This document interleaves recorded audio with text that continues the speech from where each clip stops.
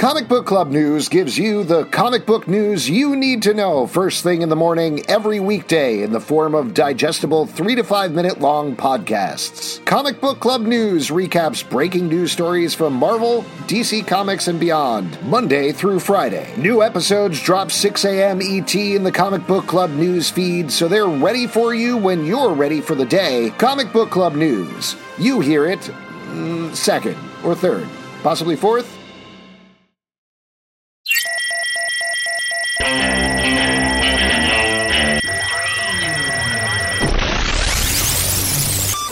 What's up, everybody? Welcome to The Stack. I'm Alex. I'm Justin. I'm Pete. And on The Stack, we talk about a bunch of books that have come out this week. Let's kick it off because we got a packed stack with the G.I. Joe Castle Fall from IDW, written by Paul Allor, art by Chris Evenhouse. I gotta tell you, never in a million years would I have expected that a G.I. Joe book would be at the top of my personal stack. But that's where we are. This book is, well, a lot of what this book has been leading up to. Cobra has taken over the entire world. Finally, G.I. Joe gets an in to fight back. It doesn't go exactly how you think it's going to go. There's a big twist there. This book is great. I gotta say, I mean, like, I was not allowed to watch G.I. Joe as a child because they had guns in their hands. Christ. Can we talk about G.I. Joe one time without you dropping that? Well, it was just a sort of an introduction to say that I also love this book. I also wasn't allowed sugar cereals, which led me to enjoy a lot of, like, grape and you nuts. Also had to drink well water and your teeth Don't spoil out, so, the next book we're talking about is Grape Nuts #1, which was also very good. It's going to be good. It's going to be good. Just put a little honey on it. No, this book is so good. And what I love about it is they've been building up to it over the course of all these smaller issues in books to get here, and each one, for the most part, has been excellent. And the fact that they're building this whole little universe around G.I. Joe, something that, again, I don't know if I said, I never watched as a kid. Oh, my God. Fucking hate you. I mean, this is great. I mean, you get to see Roadblock, like, fucking pick up a fucking giant cannon of a gun and just fucking shoot it. It was great. Yeah, the art's really good. The storytelling, the plot's impressive. It's a lot better than a lot of the cartoons plot. But I thought not this all was, of it. Like, I would say like 50% of the cartoons plots. Most of the cartoons plots were very good, as we all know. Sure, yeah, because we all watched them as kids. It must have been fun for you, Pete, to see your favorite Joes like Soup Can, Hubcap. So far you haven't named one. Dance Party. Nope. Hat Hair. Hat Hair is so good in this issue.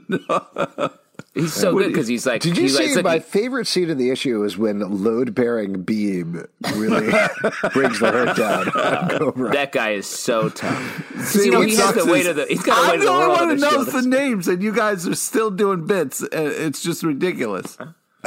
What I love about this is I have no interest in G.I. Joe, particularly because of the names, because they're so silly and over the top, but every character is so distinct, from the art to the writing to their motivations here, including the villains as well, like the way that they've fleshed out Cobra here and made them interesting, rather than just going, I'm a serpent's name and I have a mask and I'm evil.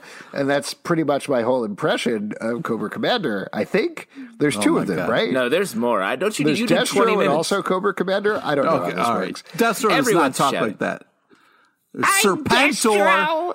Oh, my God. All right, you are killing me. I'm the Baroness. Okay, all right, first off, let's back up the truck. If you're going to do bits about their names, know the show, okay? Because, like, one of the funniest things is they would do PSAs, like, after the show, and there would be a character whose name is Barbecue, and he has a flamethrower on his back, and then he's like, hey, kids, if somebody, if you have a house fire, you should run away. And it's like, hey, Barbecue, how did that house fire start? You have a flamethrower, and you're standing next to a fire. This isn't cool, man. You shouldn't set people's house on fire to then teach kids about fires. It's very funny to me that you were like, Justin, you're making fun of this by saying the names you said. And you said the name Barbecue is the hero you like's name. Because when I said Hubcap, you were like, that's stupid. But you said Barbecue. And you were like, that's good. Hubcap is bad. I mean, Snowjob's that's a real name. What about Tippy Toe? I really like Tippy Toe. Oh my God. This book is fantastic. Definitely pick it up, even if you don't know anything about G.I. Joe. Moving on to Snow Angels #1 from Comixology, written by Jeff Lemire, art by Jock. I said this on the live show, but I'll stick with it. That team is on a book, and you're in no matter what. But thankfully, this book is great and weird anyway. It's about a world, maybe a world that has been covered in ice. All that exists is this snow trench. There's a family, a father and 2 daughters who are skating through the trench for one of theirs 12th birthday, and things get weirder and deadlier and more dangerous from there. This feels like the perfect gelling of these 2 creators' tastes. It seems like it's Snowpiercer 2, where, okay, after the train's gone, now they're just living on the tracks, you know what I mean? And that's where this takes place. Withering criticism from P. LePage. But you say that about anything that involves snow. You said that when you saw the Michael Keaton vehicle, Jack Frost, as well. When the weather report came out, Pete screamed at the TV, "It's like Snowpiercer! Get out of here!" This Arctic. I like this book a lot. It really, like you said it best, Alex. Like, it's such a great combination of these 2 creators' work. A lot of great blood splatters on this, and very few snow angels. And ice skating is hard, and these characters do it constantly. Yeah. I mean, growing up in upstate New York, you needed to kind of like, you might as well put skates on because you're walking around so much ice. But I did really, all joking aside, I really love the last page reveal. The art's unbelievable. This is a very unique, cool kind of world that we're kind of thrown into here. I thought it was an amazing first issue of like getting you established with what's going on and then kind of raising the stakes. I thought this was really fantastic book. Next up, The Immortal Hulk Flatline #1 from Marvel, written and art by Declan Shalvey. This is another, as you could probably tell from the title, spin-off of the American Immortal Hulk, doing one-shot stories about him. Here, Bruce Banner meets one of his old teachers. Things don't go that well over the course of the issue. How do you think this held up to the high standard of Immortal Hulk? I like this a lot. The Declan Shalvey has been talking about this book a lot online. Like, there's a lot of pride and just love for this book coming from the creator. So I really appreciate that. And it's a great story. It feels like a classic Hulk story that we haven't seen in a while because the main book has been so focused on just straight up horrifying imagery. So this takes it back a little bit and really says, hey, be nice to your teachers because they might come at you from some gamma irradiated vision and really fuck up your life if you're not careful. Yeah, teachers will haunt you for the rest of your life, man. You got to be careful. Yeah. Totally agree. Ha #2 from Image Comics, written by W. Maxwell Prince, art by Zoe Thorogood. This is the second issue, of course, from the creator of Ice Cream Man. It is an anthology about clowns. Here we're getting to meet a character who, it's not revealed until the end of the issue exactly what she's doing, but as a child she ran away with her mom, who had a bit of a psychotic break and thought she was a clown, wanted to go away to a fun time, happy land. Things do not end up fun time or happy. How'd you feel about this one? So good. Haunting. We love W. Maxwell Prince's work on Ice Cream Man, and to see it sort of grounded in a weird way. I didn't expect this series about ostensibly focusing on clowns to be like the more grounded version of his storytelling, but it really is. It's sort of real world stories of people going off the map a little bit with their choices, with clown imagery, and there's such a melancholy to all of this work, and I really like that. Yeah, this is so haunting and messed up in ways that I wasn't ready for. This mother and child relationship was very scary to me. And, I kept waiting there to be kind of fun moments. And so far it's just a fucking nightmare. And I'm scared to keep reading this comic because it was like, I feel like Ice Cream Man kind of encouraged this, and I'm a little worried about what the payoff is going to be. I don't think there's going to be a payoff. I think it's just an anthology of stories. I think maybe the people reading it will slowly start to go insane and then paint their faces like clowns and then, I guess the payoff is when you show up to do the show in full clown. Yep. Which honestly I think we're pretty close to. What if all of these people in this book joined together in some sort of group? All of these crazy people who are clowns forming a group together. It would be some sort of insane clown posse. I mean, just to throw something out there, I feel like that's maybe how it could work at the last issue. That'd be quite a league of extraordinary clowns. As long as they aren't fueled by some sort of small market soda, I think we'll be fine. King in Black, number 4 from Marvel, written by Donny Cates, art by Ryan Stegman. This is a big issue here where once again Donny Cates redefines the Marvel Universe, does a little bit of the old retcon action to come up with an explanation for something that has not made a lot of sense. Eddie Brock is lying dying. Dylan Brock, his son, has been trapped by Null, the King in Black. All of the heroes are trying to fight back, and they finally get a foothold here as we enter the end game of this title. What did you think about all the twists and turns?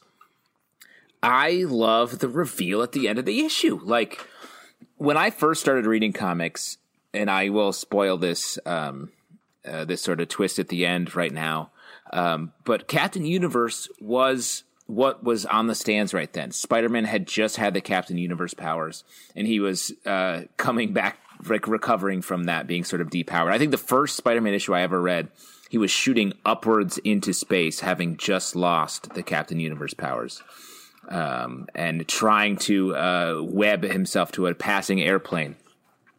And so to have that make sense and maybe join the Marvel Universe with Eddie Brock at the helm, I thought was great. It was crazy to see the heroes turn it around so hard in this issue.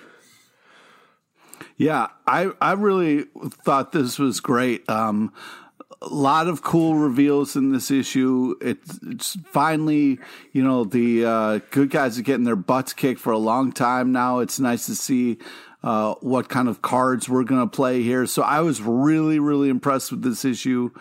A lot of cool stuff, and I can't wait to see how this whole thing unfolds. I went from being like, what is this, to really on board with this kind of event. So I feel like it was really cool. And then the backup story, The Demon Days, was also really cool as well. That was very fun. That seems to be a title that we're going to see going forward that is a Japanese, I would say, art style inflected X-Men tale, which I thought was kind of neat. Yeah. Next up, Batman Catwoman number 3 from DC Comics, written by Tom King, art by Clay Mann. We're continuing this time-hopping story of Batman and Catwoman as they fight a war on 3 different fronts.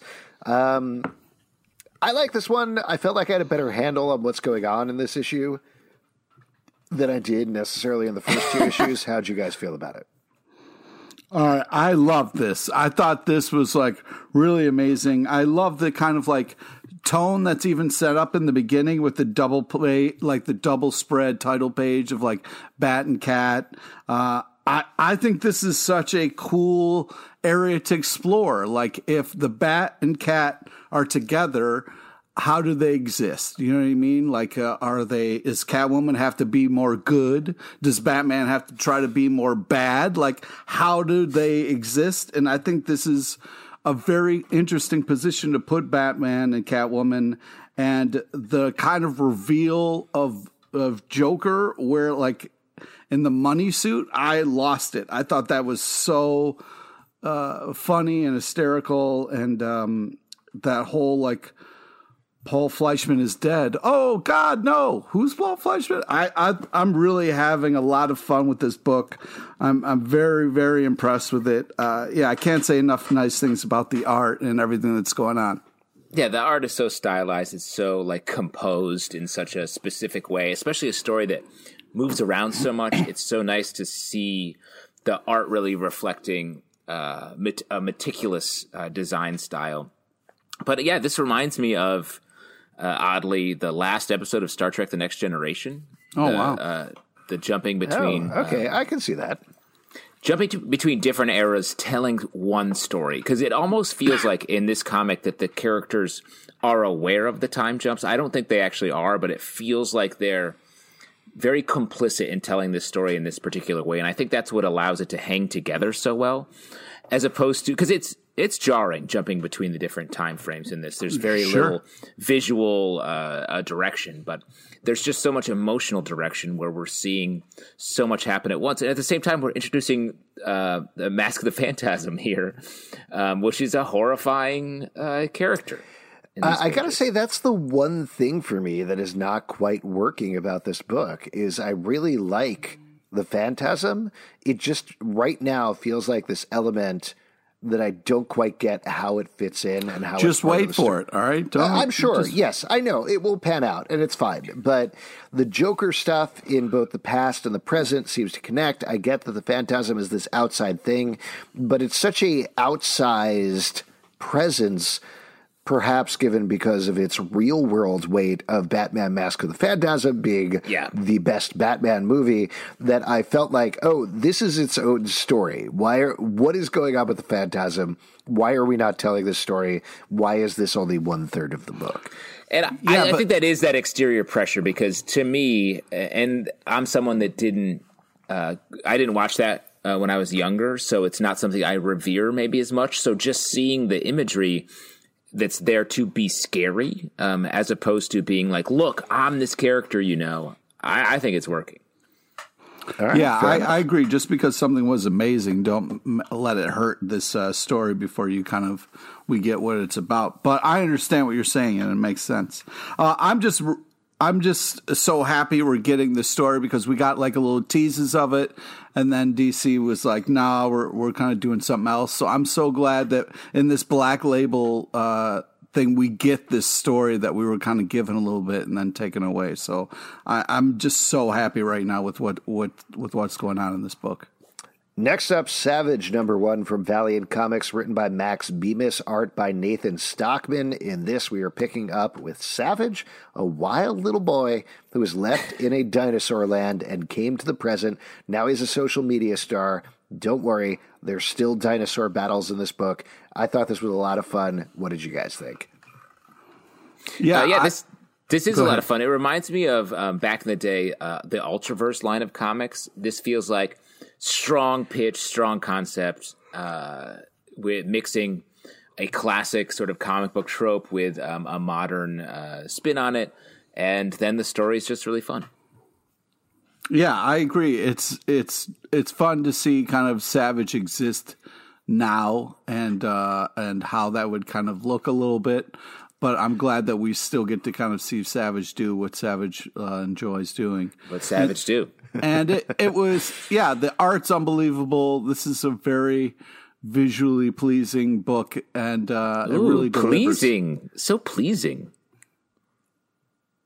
Yeah. Pete's not having any of it tonight. Yeah. All right, let's move on. He's displeased. Also, I'm very excited. We talked to Colin Bunn about Shadow Man, and we get a little peek of this in this. So I'm very excited about what that's going to be like. There you go. Guardians of the Galaxy #11 from Marvel, written by Al Ewing, art by Juan Cabal. In this issue, this is the second to last issue, I believe, of this run on Guardians of the Galaxy. They are facing down dark Olympian gods. Star-Lord has been through some very weird stuff that's affecting him here. Yeah. I know we haven't been really keeping up with this book, so what did you think about this issue? I feel like the Guardians of the Galaxy are the most emotional team in comic books. They're an emotion-first team. And this book is it. Like, all the characters are, like, just wide open talking about what they're going through, and they're like, we have to fight, but I really want to talk about this.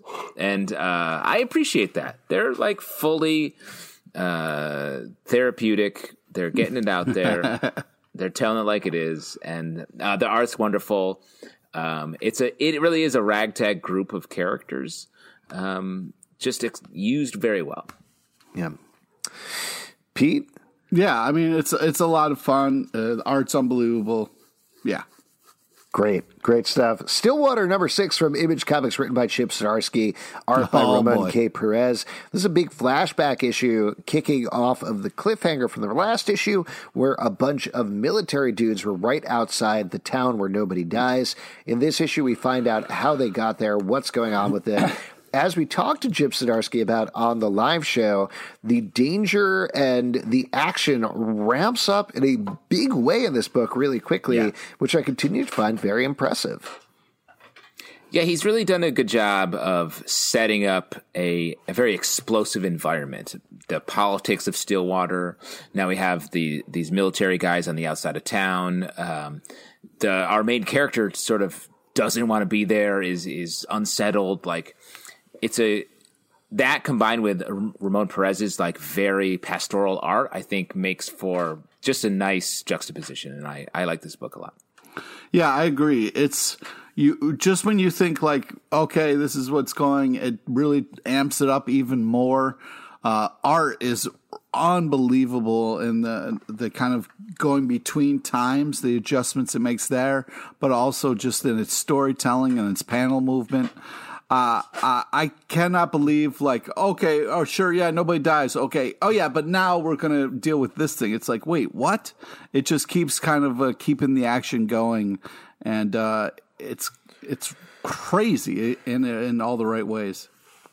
All right, now it is time for our Future State block. As we have been doing the past couple of weeks, we've read through every single issue that came out from DC in Future State this week. We're not going to talk about all of them, but we're going to talk about some highlights. But if you're wondering what came out, we got Future State Superman Worlds of War number 2, Immortal Wonder Woman number 2, The Next Batman number 4, Catwoman number 2, Nightwing number 2, and Shazam number 2.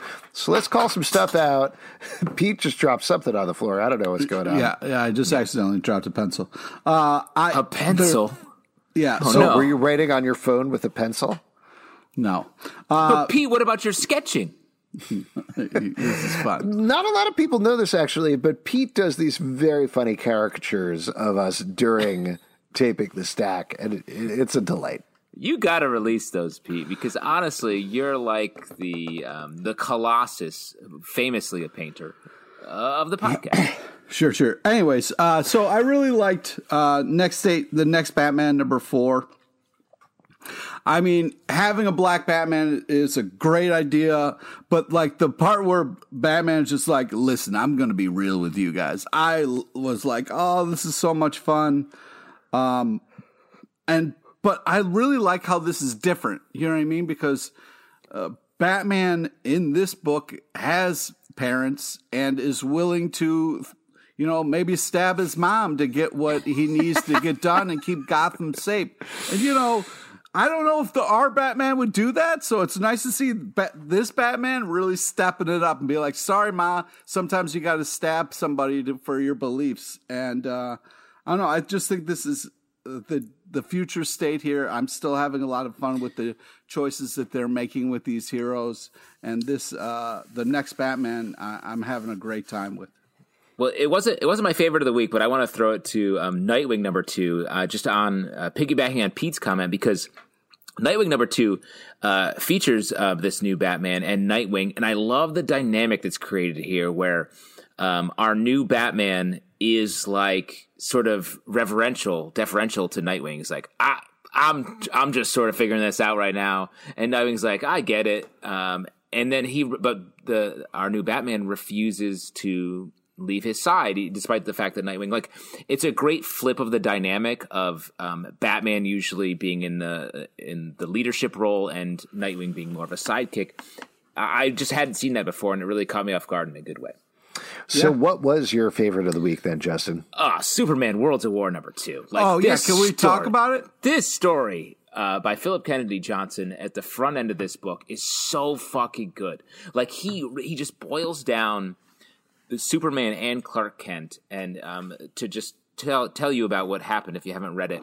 There are these two kids who are sort of in Smallville exploring the area. They walk to the original Kent farm in this world. Obviously, Clark Kent or Superman's revealed that he's Clark Kent. So they're trying to find the original Kent farm because everybody knows he's Superman. The main girl is recounting an article she read that Clark Kent wrote about the town. And it's so good, so interesting about a soldier that came, that went to war and how it affected his life, juxtaposed with images of Superman on Warworld just fighting, sacrificing everything to free some people who have been captured on Warworld against Mongol. And it's beautiful. It's drawn beautifully. It's so smartly written. It's so good. I want to take a moment just to talk about the art alone. I mean, unbelievable. Just absolutely the character designs, Mongrel and Superman, like their faces, just it really.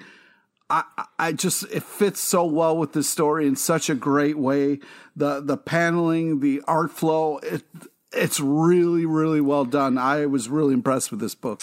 I'm surprised, Pete, that you didn't call out Michael Avon Oeming's art on the Midnighter story towards the back of this book, because we get like kind of a little Midnighter going through time, and that seems exactly your jam. Oh, yeah. Yeah. I mean, yeah, if we can talk about that for a little bit. No, I'm so sorry. We just ran out of time on this comic. We don't have time to talk about it.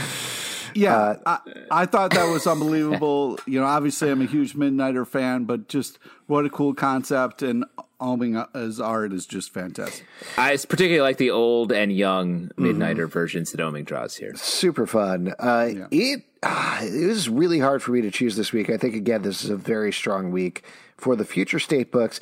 I kind of want to go for Immortal Wonder Woman #2, just because I think it was a gorgeous story.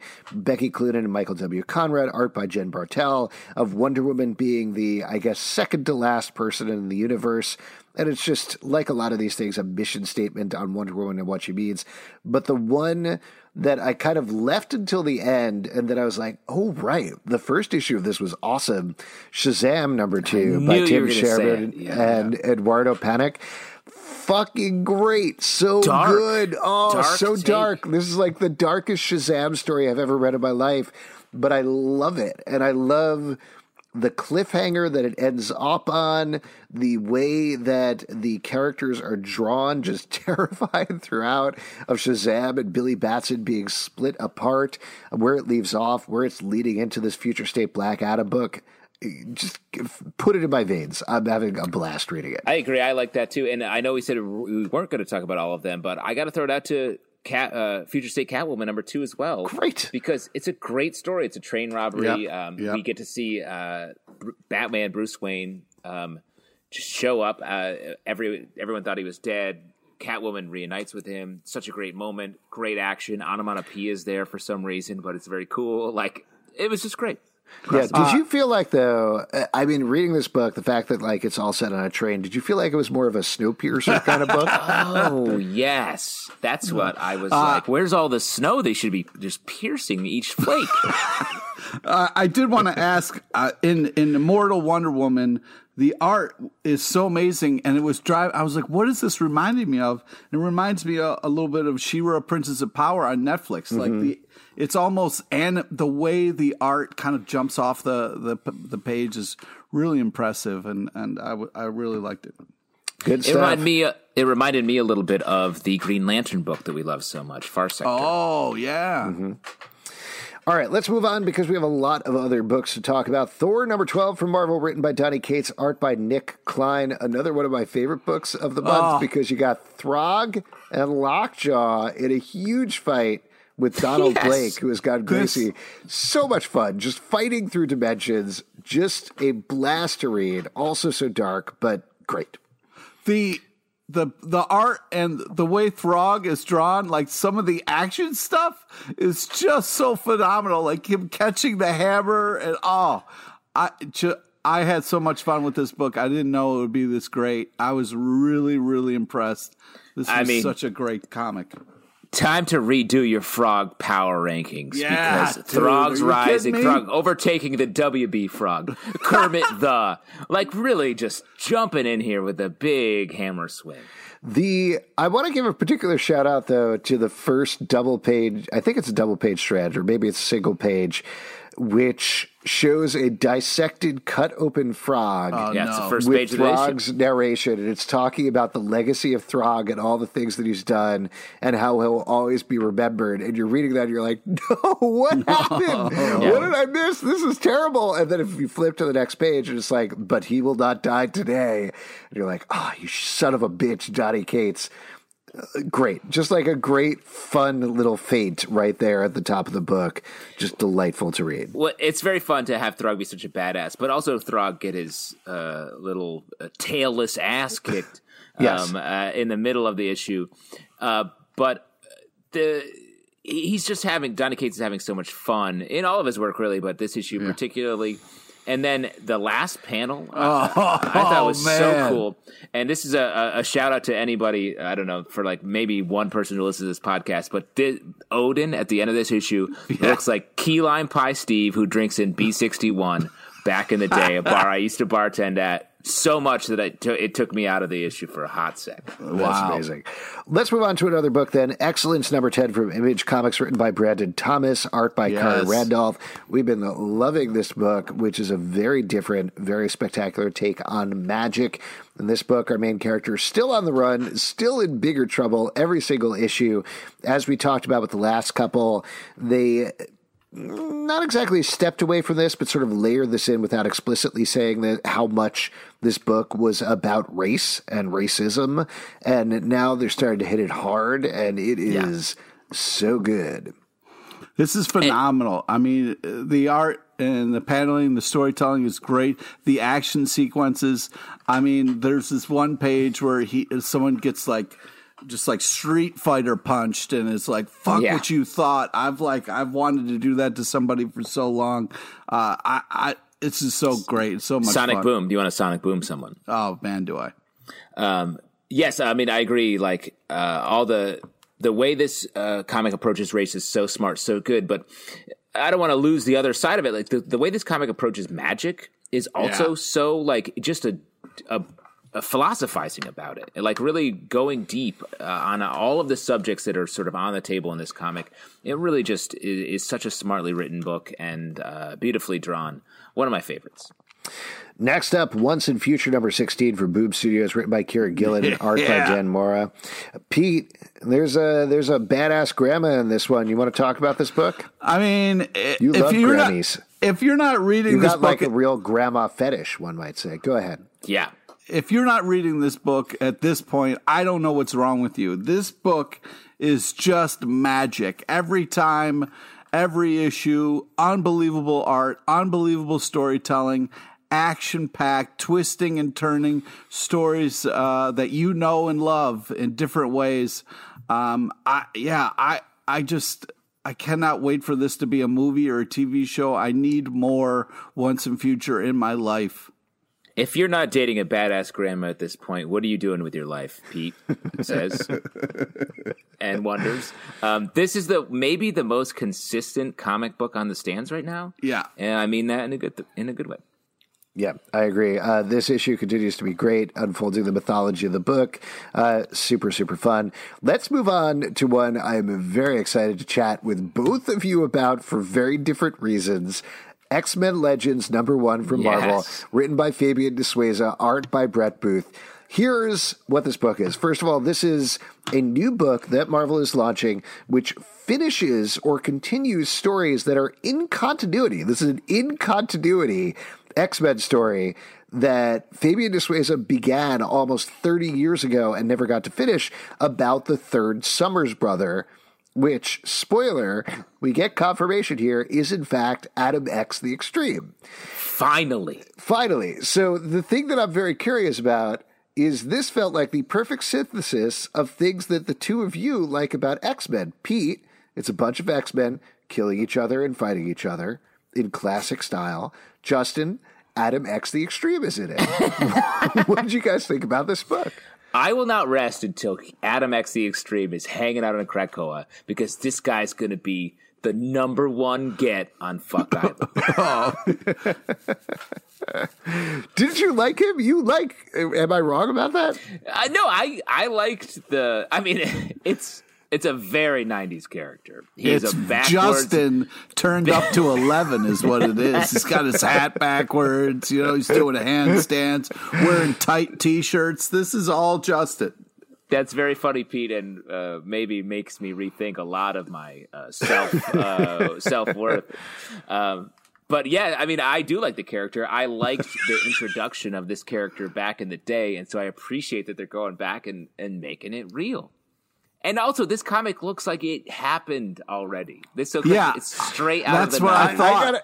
I got to tell you, bottom. when I was putting together a stack and sending stuff to you guys, I looked at this and I was like, is this a reprint? What's happening? Yeah, Is this a reprint? that's what What's I going thought. on? And I did way too much research for just sending you guys a comic to be like, I got to make 100% sure this is actually a new book and not something that came out 30 years ago. But let me say the meticulous dedication to the poses that Cyclops is in, like, are straight out of the 90s. Right. Cable shows up here for sort of no reason. The Starjammers are in this, and it's like, oh, of course, why not? They're just hanging around. It's perfect. It's a perfect version of what it is. I thought this was a reprint, and then I scrolled down. I was like, oh, Jordan D. White. This is real. Let's go. What'd you think, Pete? This was just 90s over-the-top stuff, and I was just like, it's a fun blast from the past. Like, oh, I remember What do you comics. want, Pete? What do you want out of an X-Men makes book? you I don't even happy? understand at this point. I was like, yeah, but we've evolved from this. Like, why would you go back here? What, just because Hubcap and Tippy Toe and the other Joes aren't in this, can't you enjoy this for what it is? First off, G.I. Joe and X-Men are completely different. How dare you? Are they? They both have very stupid names. Sure. That doesn't mean that they are stupid, though. That's true. The thing is, all the X-Men are named like non-compound words, and all the G.I. Joes are named compound words. Yeah. Great. I'm glad we settled that. Let's move on to talk about Aria, Heavenly Creatures from Image Comics, written by Brian Hogwin, art by Jay Anseto and Cleto and Brian Haberlin. This is a very Top Cow book. What is this? What did you make It's us a very do Top here? Cow book. It's about Perhaps the most Top Cow book. Yes, it's a fairy teaming up kind of with a witchblade, but not exactly a witchblade in Victorian times, and it's a little bit sexy, but like not too sexy. So you can feel okay reading it, but be like, oh, No, this you is should. sexy. You should feel okay reading it. I don't know. I enjoyed reading this. I was surprised how much by the end it was like, yeah, this is silly, but I'm having a fun time. Alex has been missing watching softcore pornography apparently, because so. that's very. This is just Alex, fucking you should boob have comics. to, because you put this in the stack. You should have to go read this on the subway right now. Yeah, you should. Yeah, you should have to go run ride up the and down subway the and read line. this. Yeah. Yeah, watching a little Skinamax on my phone while I'm doing it. Okay. Yeah. Just listening to the Skinamax. That's all you Yeah, need. you're just Yeah, watching USA up all night.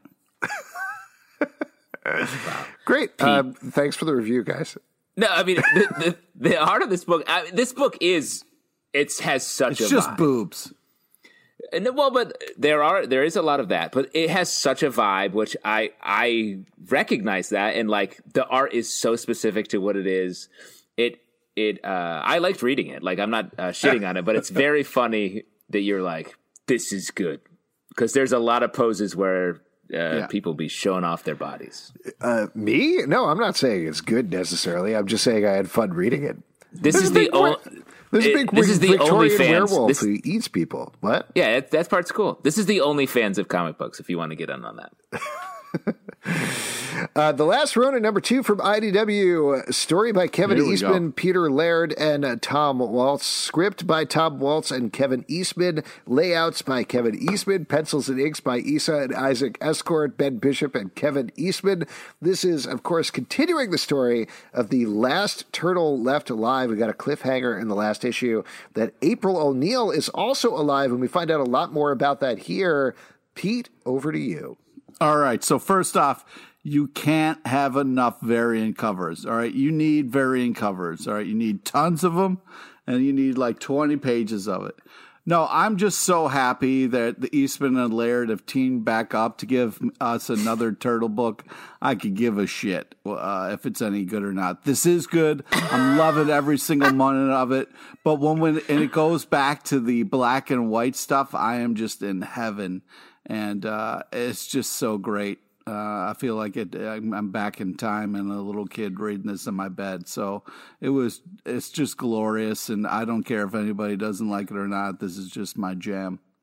It's very funny that you say you feel like you're a little kid reading this, because this book is about being old. The images of Michelangelo, no longer a party dude, where he's just like super wrinkly. He's all wrinkles. And they're just like, remember? It's so great to be alive. Now we're old. I have a robot hand. It's a wild read, but it's good. Yeah, I like this a lot. Definitely when I got to the flashback portion in the old school Turtles title, I was like, "Oh, Pete's gonna like this." Oh my god, it was! But it's good. Like it's like you're saying, there's a lot of danger there. There's a lot of nostalgia there. It's definitely way better than it could have been for a story that they had sitting on the shelf for decades at this point, but a lot of fun. Let's move on to talk about Black Widow #5 from Marvel, written by Kelly Thompson, art by Elena Casagrande with Rafael de la Torre. This, hands down, these 5 issues is one of the best Black Widow stories I have ever read in my entire life. 100%. I have loved this series so much. My favorite issue of the week, like, the way that this took Black Widow, who is sort of really tread this ground of like, well, someone captured her and erased her memories and reset her in a way that is difficult for her to come to grips with, took that premise and just emotionally elevated it to a point where you really feel for these characters. All of them. Even we have Hawkeye in here, who is straight up killing people, which I didn't know he did all the time. Maybe that was a special. Do you think he just got to tap people with his arrows? Yeah, how did you? Well, he doesn't usually hits him in the shoulder or like the knee. In this, he's just like, sorry, dude, right in your friggin' eye. Yeah. But you get to see your good him, eye, too. Your good eye, your shooting eye. You get to see him be emotional here. You get to see Winter Soldier, which I love the Black Widow-Winter Soldier relationship. I look back fondly on the Ed Brubaker days of that, and to have it be sort of touched on here, super sad. But really, Black Widow, you're just feeling so much for her. I love the setup of the multiple Black Widows going forward. Truly pick up this series. Pete? Yeah, I mean, it's really great. The art's unbelievable. It's an amazing story, very touching. I really hope the movie is exactly like this run, and I will be very happy. Also, Pete, that movie came out last year. Like, did you not watch it? I didn't. I was. Oh, really? It perfectly set up Falcon and the Winter Soldier, which also came out last year. Yeah. Huh. I guess I just was born today then, I guess. I guess so. Anyway, I just want to point out, though, yes.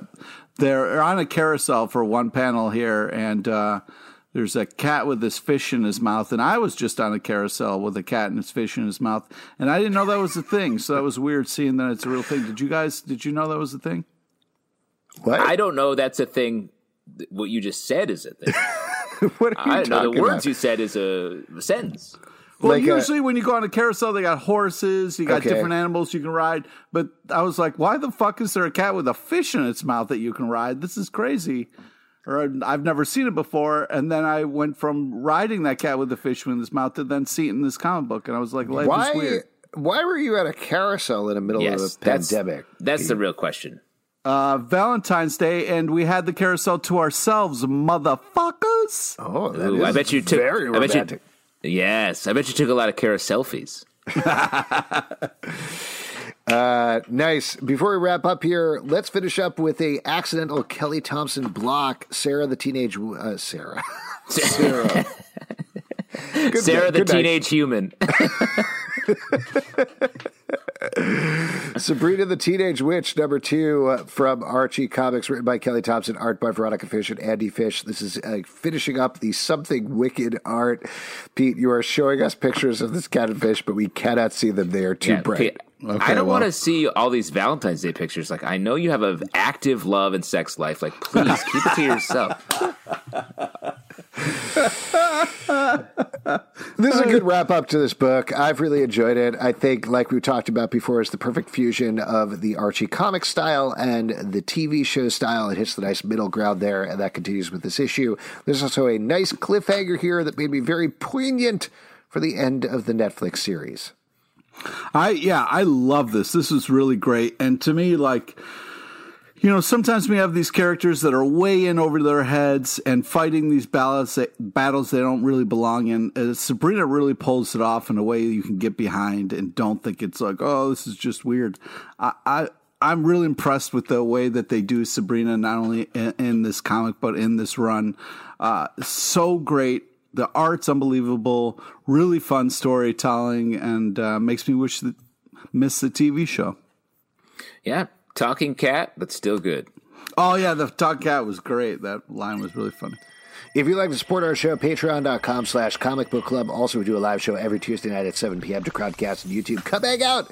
We would love to chat with you about comics. iTunes, Android, Spotify, Stitcher, or the app of your choice to subscribe and listen to the show at Comic Book Live on Twitter, comicbookclublive.com for this podcast and many more. Until next time, we'll see you at the virtual comic book shop. Hubcap.